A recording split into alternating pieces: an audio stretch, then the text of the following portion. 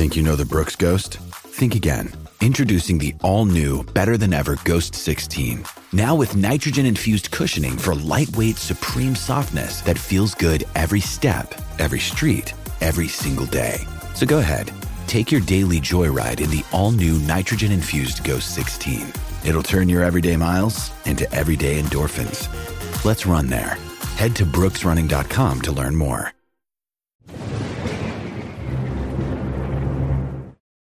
On Sacramental Things by Hilaire Belloc. It is good for a man's soul to sit down in the silence by himself and to think of those things which happen by some accident to be in communion with the whole world. If he has not the faculty of remembering these things in their order, and of calling them up one after another in his mind, then let him write them down as they come to him upon a piece of paper. They will comfort him. They will prove a sort of solace against the expectation of the end. To consider such things is a sacramental occupation, and yet the more I think of them, the less I can quite understand in what elements their power consists. A woman smiling at a child, not knowing that others see her, and holding out her hands towards it, and in one of her hands flowers. An old man, lean and active, with an eager face, walking at dusk upon a warm and windy evening westward towards a clear sunset, below dark and flying clouds. A group of soldiers, seen suddenly in maneuvers, each man intent upon his business, all working at the wonderful trade, taking their places with exactitude and order, and yet with elasticity. A deep, strong tide running back to the sea, going noiselessly and flat and black and smooth, and heavy with a purpose under an old wall, the sea smell of a Channel seaport town. A ship coming up at one out of the whole sea when one is in a little boat and is waiting for her, coming up at one with her great sails merry and every one doing its work, with a life of the wind in her, and a balance, rhythm, and given in all that she does which marries her to the sea. Whether it be a force and aft rig, and one sees only great lines of the white, or a square rig, and one sees what is commonly and well called a leaning tower of canvas, or that primal rig, the triangular sail that cuts through the airs of the world and clove a way for the first adventures. Whatever its rig, a ship so approaching and awaiting boat from which we watch her is one of the things I mean. I would that the taste of my time permitted a lengthy list of such things. They are pleasant to remember. They do so nourish the mind. A glance of sudden comprehension mixed with mercy and humor from the face of a lover or a friend. The noise of wheels when the guns are going by. The clatter-clank-clank of the pieces and the shouted halt at the head of the column. The noise of many horses. The metallic but united and harmonious clamor of all those iron hoofs, rapidly occupying the highway, chief and most persistent memory, a great hill when the morning strikes it, and one sees it up before one round the turn of a rock after the long passes and despairs of the night. When a man has journeyed through those hours in which there is no color or shape, all along the little hours that were made for sleep, and when, therefore, the waking soul is bewildered or despairs, the morning is always a resurrection, but especially when it reveals a height in the sky. This last picture I would particularly cherish, so great a consolation is it, and so permanent a grace does it lend later to the burdened mind of man. For when a man looks upon his many journeys, so many rivers crossed, and more than one of them forded in peril, so many swinging mountain roads, so many difficult steeps and such long wastes of plains, of all the pictures that impress themselves by the art or kindness of whatever God presides over the success of journeys, no picture more remains than that picture of a great hill, when the day first strikes it, after the long burden of the night. Whatever reasons a man may have for occupying the darkness with his travel and his weariness, those reasons must be out of the ordinary, and must go with some bad strain upon the mind. Perhaps one undertook the march from an evil necessity under the coercion of other men, or perhaps in terror, hoping that the darkness may hide one, or perhaps for cool, dreading the unnatural heat of noon in a desert land, or perhaps haste, which is in itself so wearying a thing, compelled one, or perhaps anxiety. Or perhaps most dreadful of all, one hurried through the night afoot because one feared what otherwise the night would bring, a night empty of sleep, and a night whose dreams were waking dreams and evil. But whatever prompts the adventure or the necessity, when the long burden has been borne, when the turn of the hours has come, when the stars have grown paler, when color creeps back grayly and uncertainly to the earth, first in the greens of the high pastures, then here and there upon a rock or a pool with reeds, while all the air, still cool, is full of the scent of morning, while one notices the imperceptible disappearance of the severities of heaven, until at last only the morning star hangs splendid, when in the end of that miracle the landscape is fully revealed, and one finds into what country one has come, then a great hill before one, losing the forest upwards in rock and steep meadow upon its sides, and towering at last into the peaks and crests of the inaccessible places, gives a soul to the new land.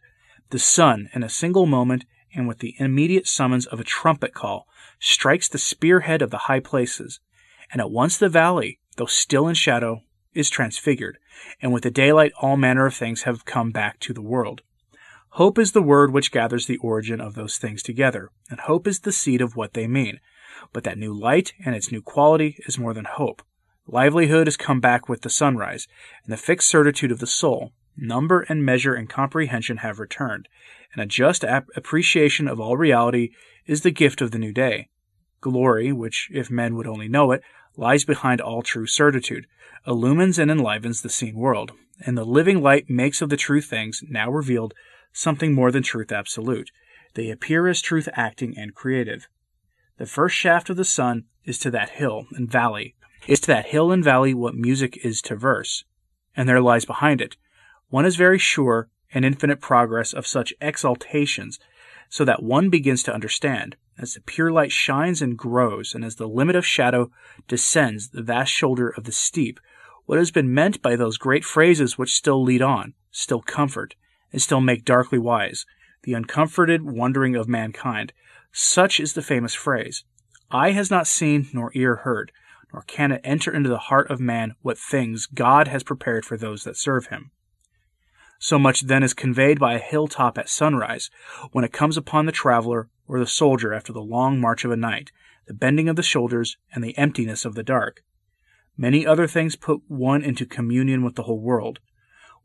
Who does not remember coming over a lifting road to a place where the ridge is topped, and where upon the other side a broad landscape, novel or endeared by memory, for either is a good thing, bursts upon the seized imagination as a wave from the open sea, swelling up in an inland creek, breaks and bursts upon the rocks of the shore.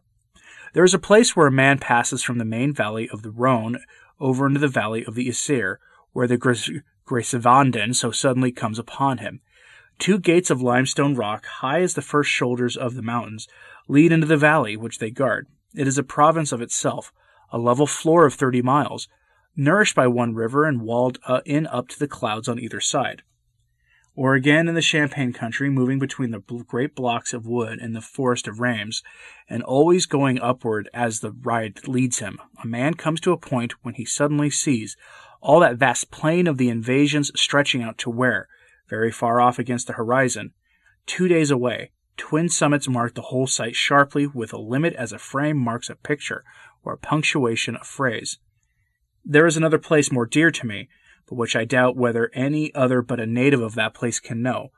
After passing through the plough plains of an empty plateau, a traveler breaks through a little fringe of chestnut hedge, and perceives at once before him the wealthiest and most historical of European things, the chief of the great capitals of Christendom, in the arena in which is now debated, and which has been, for how long, the faith, the chief problem of this world.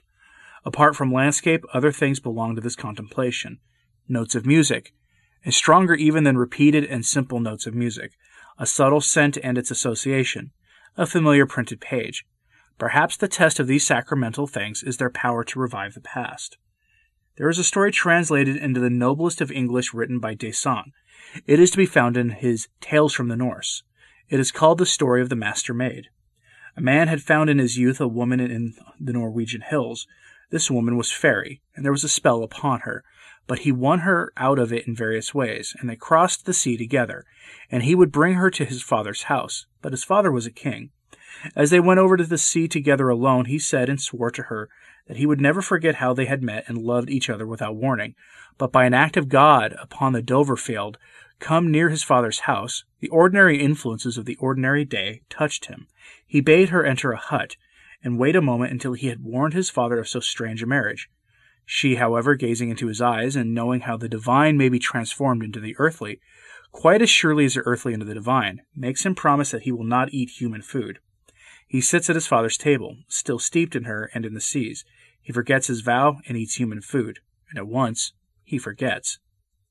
Then follows much for which I have not space, but the woman in the hut by her magic causes herself to be at last sent for to the father's palace. The young man sees her, and is only slightly troubled as by a memory which he cannot grasp. They walk together as strangers, but looking out of the window by accident the king's son sees a bird and its mate. He points them out to the woman, and she says suddenly, "So was it with you and me high upon the Dover field." Then he remembers all.